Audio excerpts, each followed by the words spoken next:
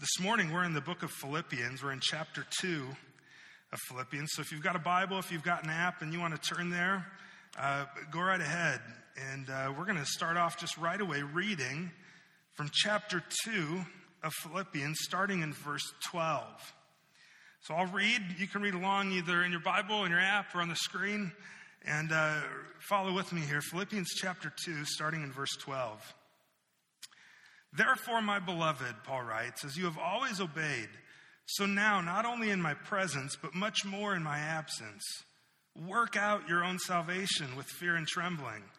For it is God who works in you, both to will and to work for his good pleasure. Do all things without grumbling or disputing, that you may be blameless and innocent, children of God without blemish in the midst of a crooked and twisted generation, among whom you shine as lights in the world, holding fast to the word of life, so that in the day of Christ I may be proud that I did not run in vain or labor in vain. Even if I'm to be poured out as a drink offering upon the sacrificial offering of your faith, I am glad and rejoice with you all. Likewise, you also should be glad and rejoice with me. Let me pray, and then we'll start unpacking this passage together this morning. Father, thank you for Jesus, and thank you for his giving of his life, his sacrifice on our behalf. Thank you that he, though being God, as we saw last week, didn't count equality with you a thing to be grasped or a thing to be exploited while he lived this life as a man on earth, but instead relied totally on your Spirit, and instead was obedient and fully, so that he can sympathize with us in our weakness and know what we go through and the struggle we have in life and be our perfect sacrifice on the cross. Father, thank you too then that we have the opportunity, because of Jesus' work on the cross, not because of our work, but all because of his, to now live out the salvation that's been given to us, to work it out, to work it through in our life. Give me grace today, Holy Spirit, to be able to explain this in a way that is true and in a way that's helpful. I pray also that as I speak, your words would flow through me, that you teach me even as I teach. And I pray against the enemy, his servants, their works and effects. He would take your word and twist it. And this verse especially, he would cause insecurity and doubt in us that we need to do more to earn your favor, but it's simply not true. Jesus has done it all. Thank you that you forgive me in Jesus, and pray now that you teach us, Father. We pray all this through Jesus, our Savior. Amen. So Paul begins, therefore, my beloved, as you have always obeyed, so now, not only as in my presence, but much more in my absence, work out your own salvation with fear and trembling. Work out your own salvation. Isn't this written by the same guy who wrote Ephesians chapter 2? Do you know Ephesians chapter 2? Not Philippians 2, but Ephesians 2, verses 8 and 9. For by grace you have been saved through faith. This is not your own doing, but the gift of God, so that no one can boast. Didn't the same guy write that who wrote this? And now what's he talking about? Now he's saying, work out your salvation? I thought it was a free gift. I thought Jesus had done all of it. What do you mean I got to work it out? I mean, this is the same guy in Romans 4.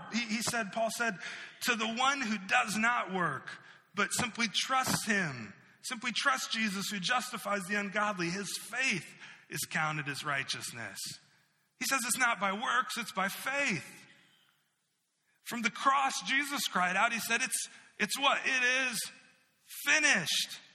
It is finished. What's that mean? Who can add to his work? Nobody. So, okay, did Paul just get wacky on his theology for a verse here or something? Did he have a typo? Did autocorrect mess up what he was trying to say? What happened here that he writes, work out your salvation? Because clearly salvation is a free gift of God. It's something that he gives to us, and it's something that he does, and it's something we simply receive as a gift through repentance and faith. The Bible's clear about that. So I don't know about you, but I remember the first time after I became a Christian, I read this verse, And I had somebody teach it even a little wrongly, that if I didn't do enough good things and work it out good enough, boy, I don't know if you're going to make it, Josh. Except that's not what we're going to see this morning. That's not what Paul's saying. It's simply not what he's saying. Salvation, what Paul's telling us here is, he's telling us to work out our salvation, to work it through. So he's talking about salvation. So let me just take a second to explain theologically these three major parts of salvation. And we'll talk about it maybe in terms of three acts of salvation, like three acts of a play. Okay? The first act is this. The first act number one in salvation and how God accomplishes our salvation, number one is justification. You're going to get a lot of shuns today. Not like you're being shunned, but like T-I-O-N. Justification, okay? Justification. What is justification? Justification is when I'm justified before God. I'm made right before God. And my justification was accomplished solely and completely by Jesus Christ on the cross just over 2,000 years ago. When he lived a perfect life, did not sin, yet he paid the penalty for sin on the cross for me. He justified me. That was accomplished in the past by Jesus Christ, totally by Jesus. I had nothing to do with it. It was before I was even born, for that matter. Justification. An easy way to remember what justification is when God looks at me now, he looks at me positionally. I'm justified, and it's just as if I'd never sinned. That's how he sees me. He gives me his righteousness. He clothes me in Christ. He veils me in Christ's righteousness. I'm now a saint. And the way God sees me is no longer as a sinner, but as a saint. And it's just as if I'd never sinned. I'm justified. That's act number one. Act number two of salvation is sanctification. Sanctification. Well, what's sanctification? Well, sanctification, after I'm justified, after Jesus has been the propitiation for my sin, and he's redeemed me, he's paid the full penalty for my sin, he's endured God's wrath for me. Now, after I trust him in repentant faith, I'm called to live like him. And sanctification is this process where over time, more and more, I become more and more like Jesus. So I was saved when I was in high school. 20 years ago now. For 20 years I've been a Christian. And if you would look at my life in high school to my life in college to my life, fast forward 20 years now, God's sanctification in me, by God's grace, I hope, I'm pretty sure, I'm growing and I'm a better man today than I was when I was 14, 15 years old. How about you? From the time you became a Christian and trusted Christ, whether that's 20 years or 20 days, are you growing in your faith? Are you being sanctified? Are you being made more like Jesus? Not that you never sin, but when you do, it's not as big of a detour, and you quickly get back on following Jesus. And you're being sanctified. You're being cleaned. You're becoming pure. You're becoming like Jesus. That's in the present. That's right now. That's sanctification. Day by day, we become more like Christ until we finally, at the end, are glorified. And that brings us to act number 3 of salvation. The third act, the third part, is in the future, and it's glorification. Glorification, where I no more am sinful. I no longer sin. I no longer have weakness or sickness or disease or an attitude. But I'm glorified. And what glorification ultimately is it's God restoring things to the way they originally were back in Genesis before the fall. Remember the early part of Genesis, chapter 1 and 2? Adam and Eve were created, and they were in God's image, and they had perfect relationship with one another, no fights. They had perfect relationship with God. There was no distance. And then they sinned and messed it all up. And that harmony they had was destroyed. Well, when we get to glorification, what's happening there is Jesus, by his work on the cross, is correcting what happened and sanctifying us to where we're eventually one day by him glorified, and he returns us basically back to that paradise where there's harmony and perfect peace with God. That's what glorification is. It's being made like Jesus. And so when you think about these three acts, there's a real sense in which our salvation is past, justification, present, sanctification, and future, glorification. Past, present, future. You might write those down next to those three acts. We have been saved from the penalty of sin. We're being saved from the power of sin in our lives. And we will be saved from the very presence of sin. And what Paul's writing about here is how we live in the present stage of that salvation, our sanctification. He's talking about act number 2. And what he's saying is this, that in Act 2, you should be all about working out your salvation. In Act 2, you should be all about working out your salvation.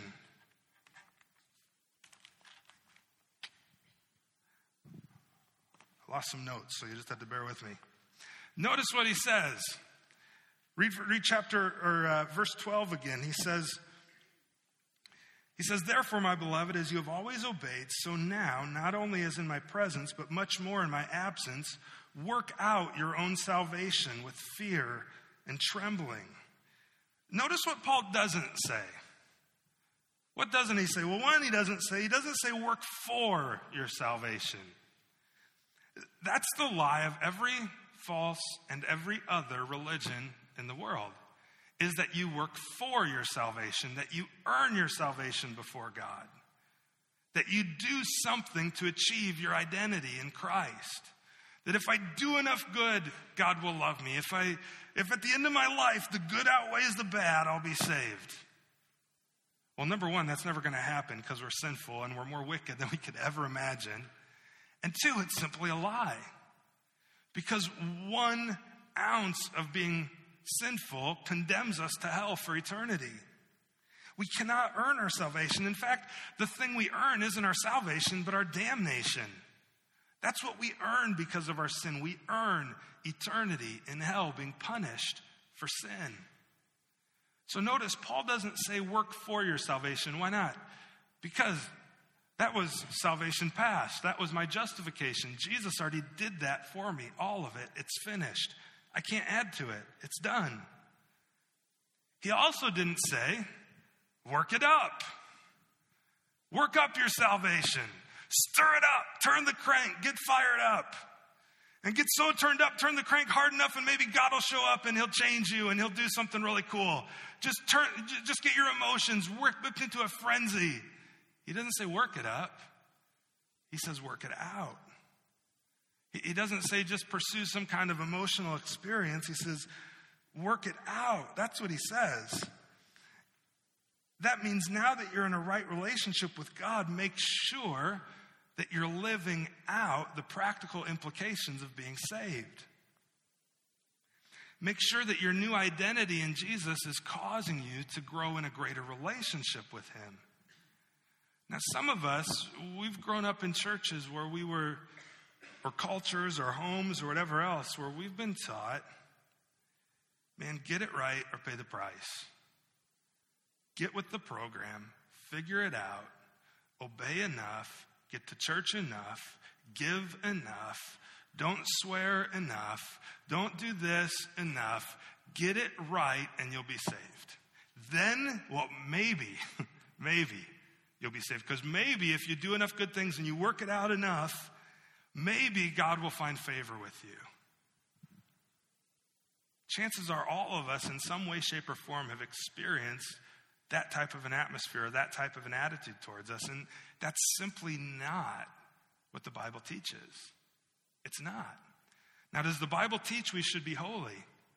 Yeah. It says, be holy, for I am holy, Peter writes, quoting God's words to Moses. Be holy, for I am holy. Separate yourself from sin.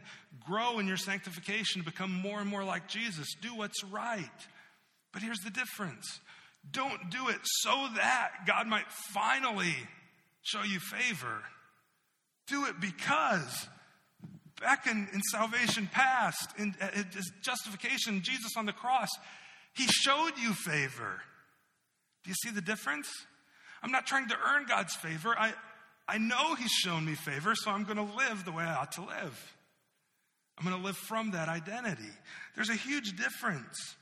There's a huge difference in doing good works because I have to and doing good works because I want to.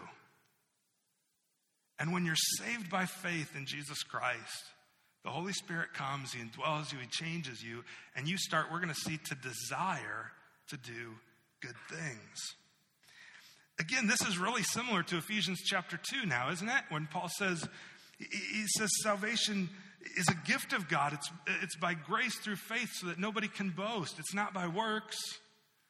And a lot of times we read, verses 8 and 9 of chapter 2 of Ephesians, but we forget verse 10. And it's all the same thought.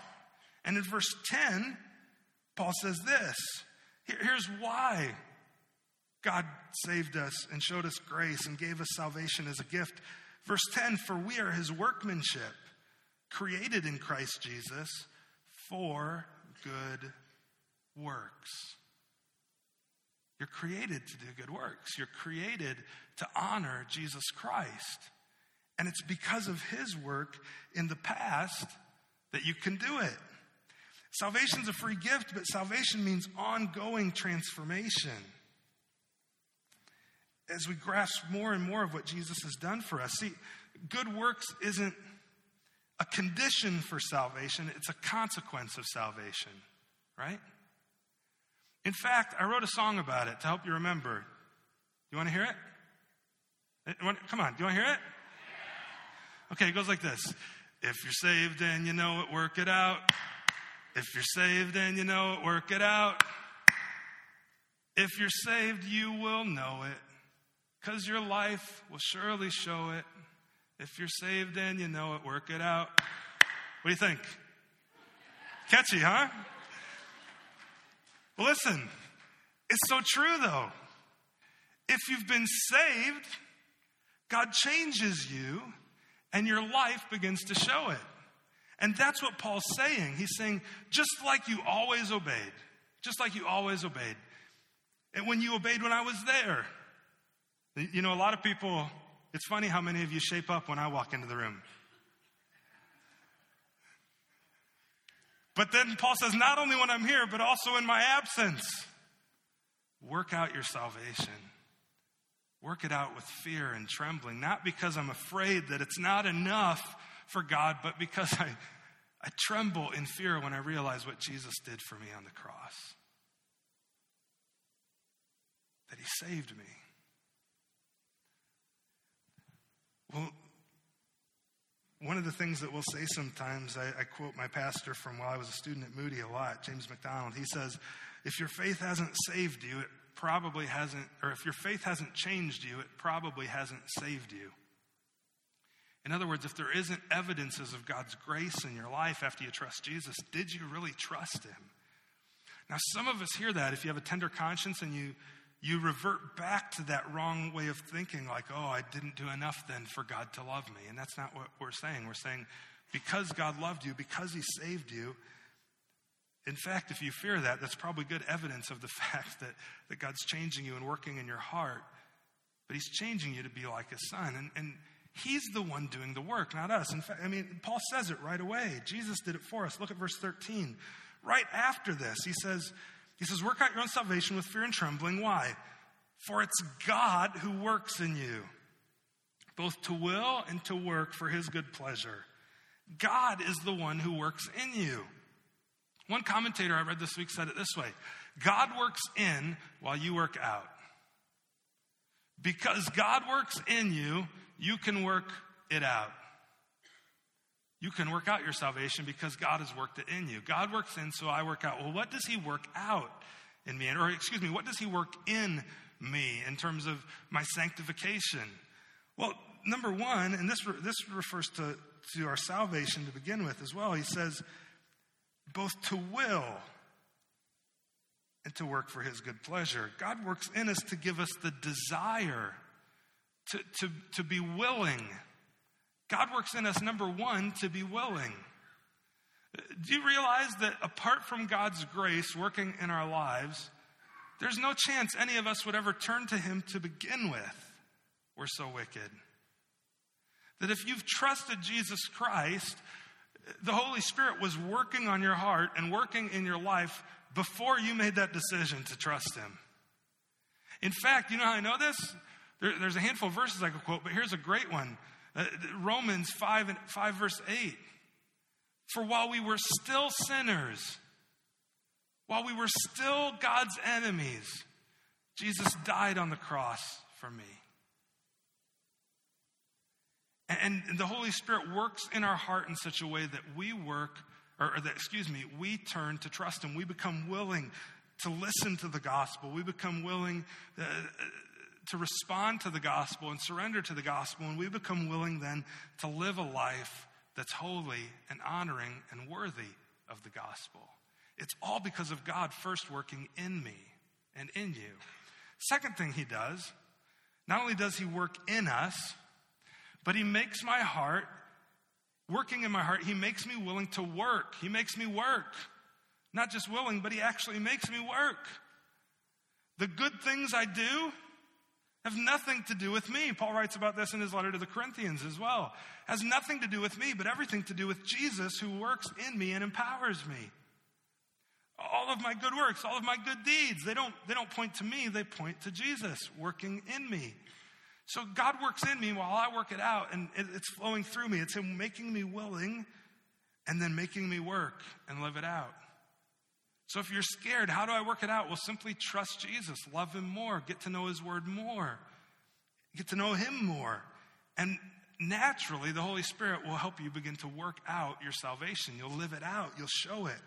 You know, it's kind of like you ever have a math teacher who graded really hard simply... I was pretty good at math. I enjoyed math and science, those sorts of classes. And I don't know if it was algebra, physics, what it was, but I just remember a handful of times there were tests, and I could see the teacher's face, or homework assignments, and he wanted you to show your work. But what I did is I went, oh, this is a waste of time. This is the answer, and I circled it. And I did the next thing. I had all the answers right. But you know what I got? Not an A. I got like 70% right, even though every answer was right. Why? I didn't show my work. I didn't show how It's the same sort of thing. Paul says, work it out. Show your work. Work it through. Show it. Not to bring glory to you, but to show the grace of God to other people. That's what we'll see here in a moment. Well, Paul goes on. He starts to tell us how we do this. Some tangible ways of how we work out our salvation. He starts in verse 14. He says, now do all things without grumbling or disputing. Now here's what I'm going to do for the rest of the time this morning. I'm going to take a little detour because I'm going to take a detour to the Old Testament, and then we're going to come back and wrap it up. Because what I think is happening here, in fact, I'm convinced of it, that the Holy Spirit, as Paul's writing these 5-6 verses, I believe the Holy Spirit brought to Paul's mind the story of Moses. Because think about this. You know Paul, right? He's in prison while he's writing this. He doesn't know if he's going to get out. He's mentioned that multiple times, and he mentions it even at the end of this passage that we're in today, that his life might end by having his life poured out as a sacrifice. And Paul, while he grew up with some of the best training that you could get as a Jewish man, as a young man growing up in the faith. And he becomes a rabbi, and some believe part of the Sanhedrin. And you read about him, and in Acts chapter 7 and 8, Stephen is stoned. And the end of chapter 7, Paul, it says they stoned Stephen for his proclamation of the gospel. And towards the end of chapter 7, and some verse in the 50s, but it says there was a young man there by the name of Saul that they gave their coats to. So they're stoning Stephen, and there's this young man, maybe a teenager, they hand their coats to him, and his name is Saul. Maybe he's in his early 20s, I don't know. But here's what happens then after that. You get to chapter 8, and the beginning of chapter 8 in the book of Acts says, and Saul approved of what had taken place. That he loved what had taken place. That Stephen had been stoned. Saul, that was Paul's name before he became a Christian. His name was Saul. And Saul was so zealous for the faith and so zealous for doing things right and for God's glory that he honestly, from the heart of hearts, believed that Jesus was a false Messiah and he was causing all kinds of people to dishonor God. And so he would go after them and persecute them. Well, then what happens in chapter 9 of the book of Acts is Saul, he's on his way to Damascus to persecute Christians, and he has others with him, and he's likely walking on a horse, and a bright light appears, knocks him down on the ground, and all who are there hear this voice say, Saul, Saul, why are you persecuting me? And you find out it's Jesus. Saul says, who are you, Lord? And he says, I'm Jesus, who you're persecuting. In other words, by persecuting his body, the church, he's persecuting Jesus himself. And long story short, Saul goes into the city. Jesus appears to another guy, Ananias, and Ananias cares for Saul. He becomes a Christian. He's baptized. He changes his name now to Paul. And he goes from being the biggest persecutor the church knew at the time to the great ambassador of the church who planted churches and wrote a huge chunk of our New Testament. And it says there in Acts chapter 9 that God would show Paul how much he would have to suffer for the gospel. And we see Paul now suffering. And we see him writing to the Philippians towards the end of his life, years, if not a couple decades later. And while he's writing, I believe because of his Jewish background, he knew the Old Testament inside and out. I think he's thinking back, man, this might be my farewell address to this church. And I think he remembers Moses gave a farewell address to the people of Israel at the end of Deuteronomy. Stick with me here, okay? This will make sense. I'll bring it around here in a second. But if you get to the end of Deuteronomy, Moses shows up and, he didn't show up, he had been there, but he gives a farewell address to the people of Israel, the last few chapters in the book of Deuteronomy. And he says a handful of things. In fact, if you have your Bible, maybe turn there with me to Deuteronomy chapter 31, I believe. This is risky. I don't have it written down, so we're just going for it. Deuteronomy chapter 31. So Moses continued to speak these words to all Israel, and he said to them, I'm 120 years old today. I'm no longer able to go out and come in. The Lord had said to me, you shall not go over this Jordan. The Lord your God himself will go over before you. He will destroy these nations before you, so that you shall dispose of them, and Joshua will go over at your head, as the Lord has spoken. And it goes on, and you get later, it says in verse 9, then Moses wrote this law, and he gave it to the priests, the sons of Levi, who carried the ark of the covenant of the Lord, and to all the elders of Israel. Moses commanded them. He said, at the end of every 7 years, at the set time in the year of the release, at the Feast of Booths, when all Israel comes to appear before the Lord your God at the place that he will choose, you shall read this law before all Israel in their hearing. And as you go on, you realize that Moses is leaving this record for them, and he's addressing them so that this will be a witness against them of their disobedience. And when Paul is going here, he starts saying, if you flip back to Philippians now, Paul says in Philippians chapter 2, verse 14, he says, after saying to work out your salvation with fear and trembling, he says, do so without grumbling or dispute. Do so without grumbling or complaining. And then what he does right after that, in verse 15, he says that you may be blameless and innocent, children of God without blemish in the midst of a crooked and twisted generation.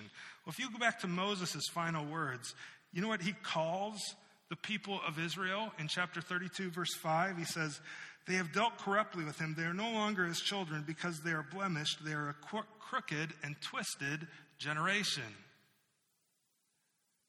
And there's a whole bunch of other parallels here that you start to see between what Paul's writing, and I believe some of these events of Moses' life are coming to his mind as he's writing these things, because he says, don't grumble or dispute. Well, what do we know about Moses?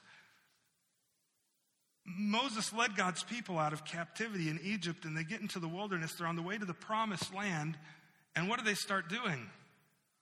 But grumbling and disputing and complaining. Now, it's fascinating when you look at it because there's a huge parallel between Moses and Paul. They're very much alike, and I'm guessing that Paul, he's a smart guy. He's not ignorant to the fact of how much God had used him, and I think he had to know in some sense that God was using him to lead people similar to the way that God had used Moses in the past. Moses was used, here's some parallels for you. Moses was used by God to lead his people to salvation from the oppressor Pharaoh. Paul is used by God to lead his people from the oppressor, ultimately Satan. Jesus met Moses in a desolate place via a bright light in a burning bush and said, Moses, you'll lead my people. Jesus met Paul, and why do I say it was Jesus that met him? Because if you read in the book of Exodus, when the burning bush shows up in Exodus chapter 3, it says the angel of the Lord appeared to him. When you see angel of the Lord in the Old Testament, most of the time, that's Jesus, pre-incarnate Jesus, before he had put on flesh. Angel of the Lord appeared to him and said, Moses, follow me. I'm going to use you. Bright light appears to Paul, where? In a desolate place, and says, Paul, I've chosen you. You're going to lead my people. They're very similar. Moses was in that desolate place because for years he had hid after murdering one of God's people. Paul's in this desolate place on his way to murder God's people. Moses led people to a salvation that God had clearly accomplished. You know what it was? Remember how Moses leads the people out of the promised land and he parts the Red Sea, God does. And there were all the plagues and all the other things before that. And God does all these things, and we're going to read it here in a second if you want to turn to Exodus chapter 14. You'll see how God clearly saved them. Well, Paul also led people to a salvation that Jesus clearly and solely accomplished. If you look back at the salvation Moses led people to in the book of Exodus, here's what you'll see. Actually, let's look at the end of chapter 14. Starting in verse 26, then the Lord said to Moses, stretch out your hand over the sea that the water may come back upon the Egyptians. If you read the first part of this chapter, you'd find out they get to the sea, they're being surrounded, the enemy's coming, certain defeat, what's going to happen? And God parts the Red Sea for them to escape. They get to the other side, Pharaoh's army's chasing after them, and here's what it says. Then the Lord said to Moses, stretch out your hand over the sea that the water may come back upon the Egyptians, upon their chariots, upon their horsemen. So Moses stretched out his hand over the sea, and the sea returned to its normal course when the morning appeared. And as the Egyptians fled into it, the Lord threw the Egyptians into the midst of the sea. The waters returned and covered the chariots and the horsemen, and all the host of Pharaoh that had followed them into the sea. Not one of them remained. Complete salvation. But the people of Israel walked on dry ground through the sea, the waters being a wall to them on their left hand and right hand. Thus the Lord saved Israel, verse 30, that day from the hand of the Egyptians. And Israel saw the Egyptians dead on the seashore. Israel saw the great power that the Lord used against the Egyptians, so the people feared the Lord, and they believed in the Lord and in his servant Moses. It sounds like they recognized their salvation was totally accomplished by God. And that's the salvation Moses led. Well, Paul makes it very clear, your salvation is accomplished totally and completely by Jesus, by God, who works in you, both to will and work for his good pleasure. He does it all. And they're very similar. But Paul, knowing, and I know this is speculation, but I really, as I look at the text, I think this is the case. I think he's considering this, and Moses comes through, and he's considering Moses' example and how he's leading people like Moses did, and Moses led them to salvation, and God has used Paul to lead the Gentiles to salvation in Jesus. And he remembers what happened right after Moses led them to salvation. Imagine you're one of the Israelites and you get led across the Red Sea and you see all your enemies die and get covered in the water behind you. And you fear the Lord and you're excited. How long do you think that would last? You'd think forever, wouldn't you? You'd think, man, you can't believe what I saw God do. There's no doubt he's with me. There's no doubt he's in control. Yet look, chapter 15 of Exodus is a big song about all of that. And you get to the end of chapter 15. And starting in verse 22, after they sing this song, then Moses made Israel set out from the Red Sea, and they went into the wilderness of Shur. They went 3 days into the wilderness and found no water. When they came to Marah, they could not drink the water of Marah because it was bitter. Therefore, it was named Marah, which means bitter. And the people grumbled against Moses. How long did it take for him to grumble after God had saved him? 3 days. I think Paul has this in mind. He's saying, work out your salvation. See, the Israelites, they had a chance to work out their salvation. They're led across the Red Sea, and if you read the rest of chapter 15 and into 16, you'll see God give them instruction for how they ought to live and fear him, and that as they fear him, he'll continue to bless them. And yet over and over, they grumble and complain, and they choose a sinful attitude, and they choose then ultimately, because of their sin, to suffer. Choose to sin, choose to suffer. And that's what they do.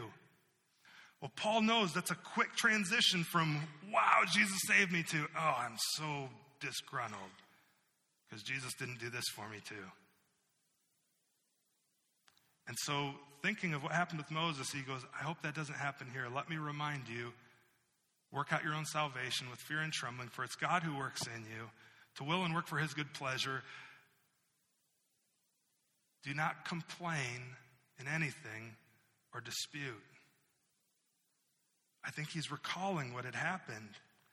And he's reminding them, don't be like the Israelites, who though they were saved completely and fully by God and had the opportunity to work out their salvation in the wilderness, didn't. But instead they chose to complain. And instead they chose to grumble. See, look at verse 14. Do all things then without grumbling or questioning, that you may be blameless and innocent, children of God without blemish in the midst of a crooked and twisted generation, among whom you shine as lights in the world. So Paul starts addressing here how we work out our salvation. We'll work through these really quickly. Number one, how do you work out your salvation? Well, remember the example of the Israelites, all right? Because I really believe that's in Paul's mind as he writes this. Number one, choose to rejoice, not to grumble. You recognize it's a choice, don't you? You recognize it's a choice when you grumble. If you don't recognize that you do, you seem to recognize it when your kids do. When your kids grumble and complain, you tell them to shape up. Oh, come on. No, choose a right attitude. Figure it out. Well, that applies to us too, doesn't it? I choose not to grumble. When the people grumbled in the wilderness, ultimately their grumbling led them to 40 years more in the wilderness. It was God testing them, those situations, to see how they would respond, whether by faith or by doubt. So instead of choosing to grumble, choose to rejoice. Choose to dwell on God's grace. Choose to let it define you. Live from that identity. Revel in it. It supersedes any and every other thing. So number one, choose to rejoice, not to grumble. Number two, choose to agree, not to argue. Choose to agree, not to argue. See, he says in verse 14, do all things without grumbling or questioning. Remember, he's not writing this to an individual, he's writing it to the church. And he's just written about their needing to be of like mind and needing to be unified. Learn to agree together on the gospel. Don't argue for your own preferences if it really doesn't matter to the gospel. Number three, choose to live blamelessly, not corruptly. This is working out your salvation, living in a way where I don't do things to where people could put false blame and corruption on me, but I do it in a way that I live blamelessly, because when I live in a corrupt way, it reflects on my Creator, it reflects on Jesus, and it makes him look corrupt. So I should live in a way that's blameless, because Jesus is blameless, and he's the one who works in me and enables me to do that. Live blamelessly, not corruptly. See, he says that you may be blameless and innocent, children of God without blemish, in the midst of a crooked and twisted generation. Paul used the phrase that God had used for the Israelites for the culture surrounding them, a twisted and corrupt, perverse generation. It doesn't really apply to our generation, does it? Not really that crooked or that twisted. Yeah, it totally applies. In a huge way, nothing new under the sun. And he says, among whom then you shine as lights in the world, holding fast, here's the fourth thing, holding fast to the word of life. That holding fast in verse 16 can either mean one of two things. Your translation might also say holding out. So you're living as lights, shining in the world, holding fast to the gospel, holding fast to the word of life, but also holding out the word of life. And I hold fast to that, to God's truth, to the gospel, to Jesus, not to preferences or traditions or fill in the blank. Most churches, if they fail, and they just go to a slow, horrible defeat and just kind of wither away, more often than not, it's because they haven't done these things. They haven't worked out their salvation. They haven't pursued unity. But they've allowed division to come in. And instead of holding fast to the word of life, they've held fast to their own tradition. They've held fast to their own preferences. They've held fast to, like the birds on Finding Nemo, me, mine, mine, mine. So why do we do this? Why do we work out our salvation? Well, ultimately, here's what Paul says, verse 17 and 18 as we close. He says, even if I'm to be poured out as a drink offering. I won't get into this, but basically the thing he's saying is, even if my lifeblood, your translation might actually read even, if my lifeblood is poured out as an offering, if I give my life here in prison and I don't make it out, upon the sacrificial offering of your faith, faith is a sacrifice, I'm glad, he says, and rejoice with you all. Likewise, you should also be glad and rejoice with me. If you could see that in Greek, you'd see he actually says, I rejoice and I rejoice with you. And you should rejoice and you should rejoice with me. He chooses to rejoice. And the reason we do this is ultimately God does this, we saw in verse 13, for his pleasure, for God's glory. And Paul shows us then in verses 14 through 16, for the good of others, to shine as lights in the world, so for others' good. And then ultimately, verses 17 and 18, for our joy. If you want joy, work out your salvation. Make that choice. Make that choice, not to grumble, not to argue, not to complain, but to rejoice, to work it out. Let me pray. We'll take our offering, we'll sing together, and we'll call it a morning. Father, thank you for Jesus, and thank you for your grace to us through him. Father, thank you for the Apostle Paul and his example of choosing joy and choosing to rejoice while he's in prison, suffering, waiting, as we know now, to die. And as he writes to the church, one of the churches he had planted and the people that he dearly loved, he calls them beloved right at the beginning of this passage. He writes to them, reminding them that though they've been saved by Jesus, they need now to live it out and to work it out. Not to grumble, not to harden their hearts like the Israelites did in the wilderness, but instead to have soft hearts, holding fast to the word of life, holding fast to the gospel. Father, that's what you call our church to as well. Help us to do that both as individuals and as a body. That our church would shine as a light in a dark, crooked, twisted generation to a world that desperately needs to know the good news of Jesus. Father, I pray for those who are here today that they're hearing this and Maybe they had preconceived ideas about what it means to be a Christian, that in order to earn to gain your favor, they had to earn it through their works, that they had to do enough good things, they had to come to church enough, they had to give enough, they had to get it right. Holy Spirit, reveal to their heart this morning that they'll never get it right, that Jesus is the only one who did get it right, and trusting Jesus is their only way to be made right with you. It's not by works. It's a free gift. And by that gift, then we live rightly. Help us not to be hypocrites in that way, but to live out our salvation. Father, we love you, and I pray all this through Jesus our Savior.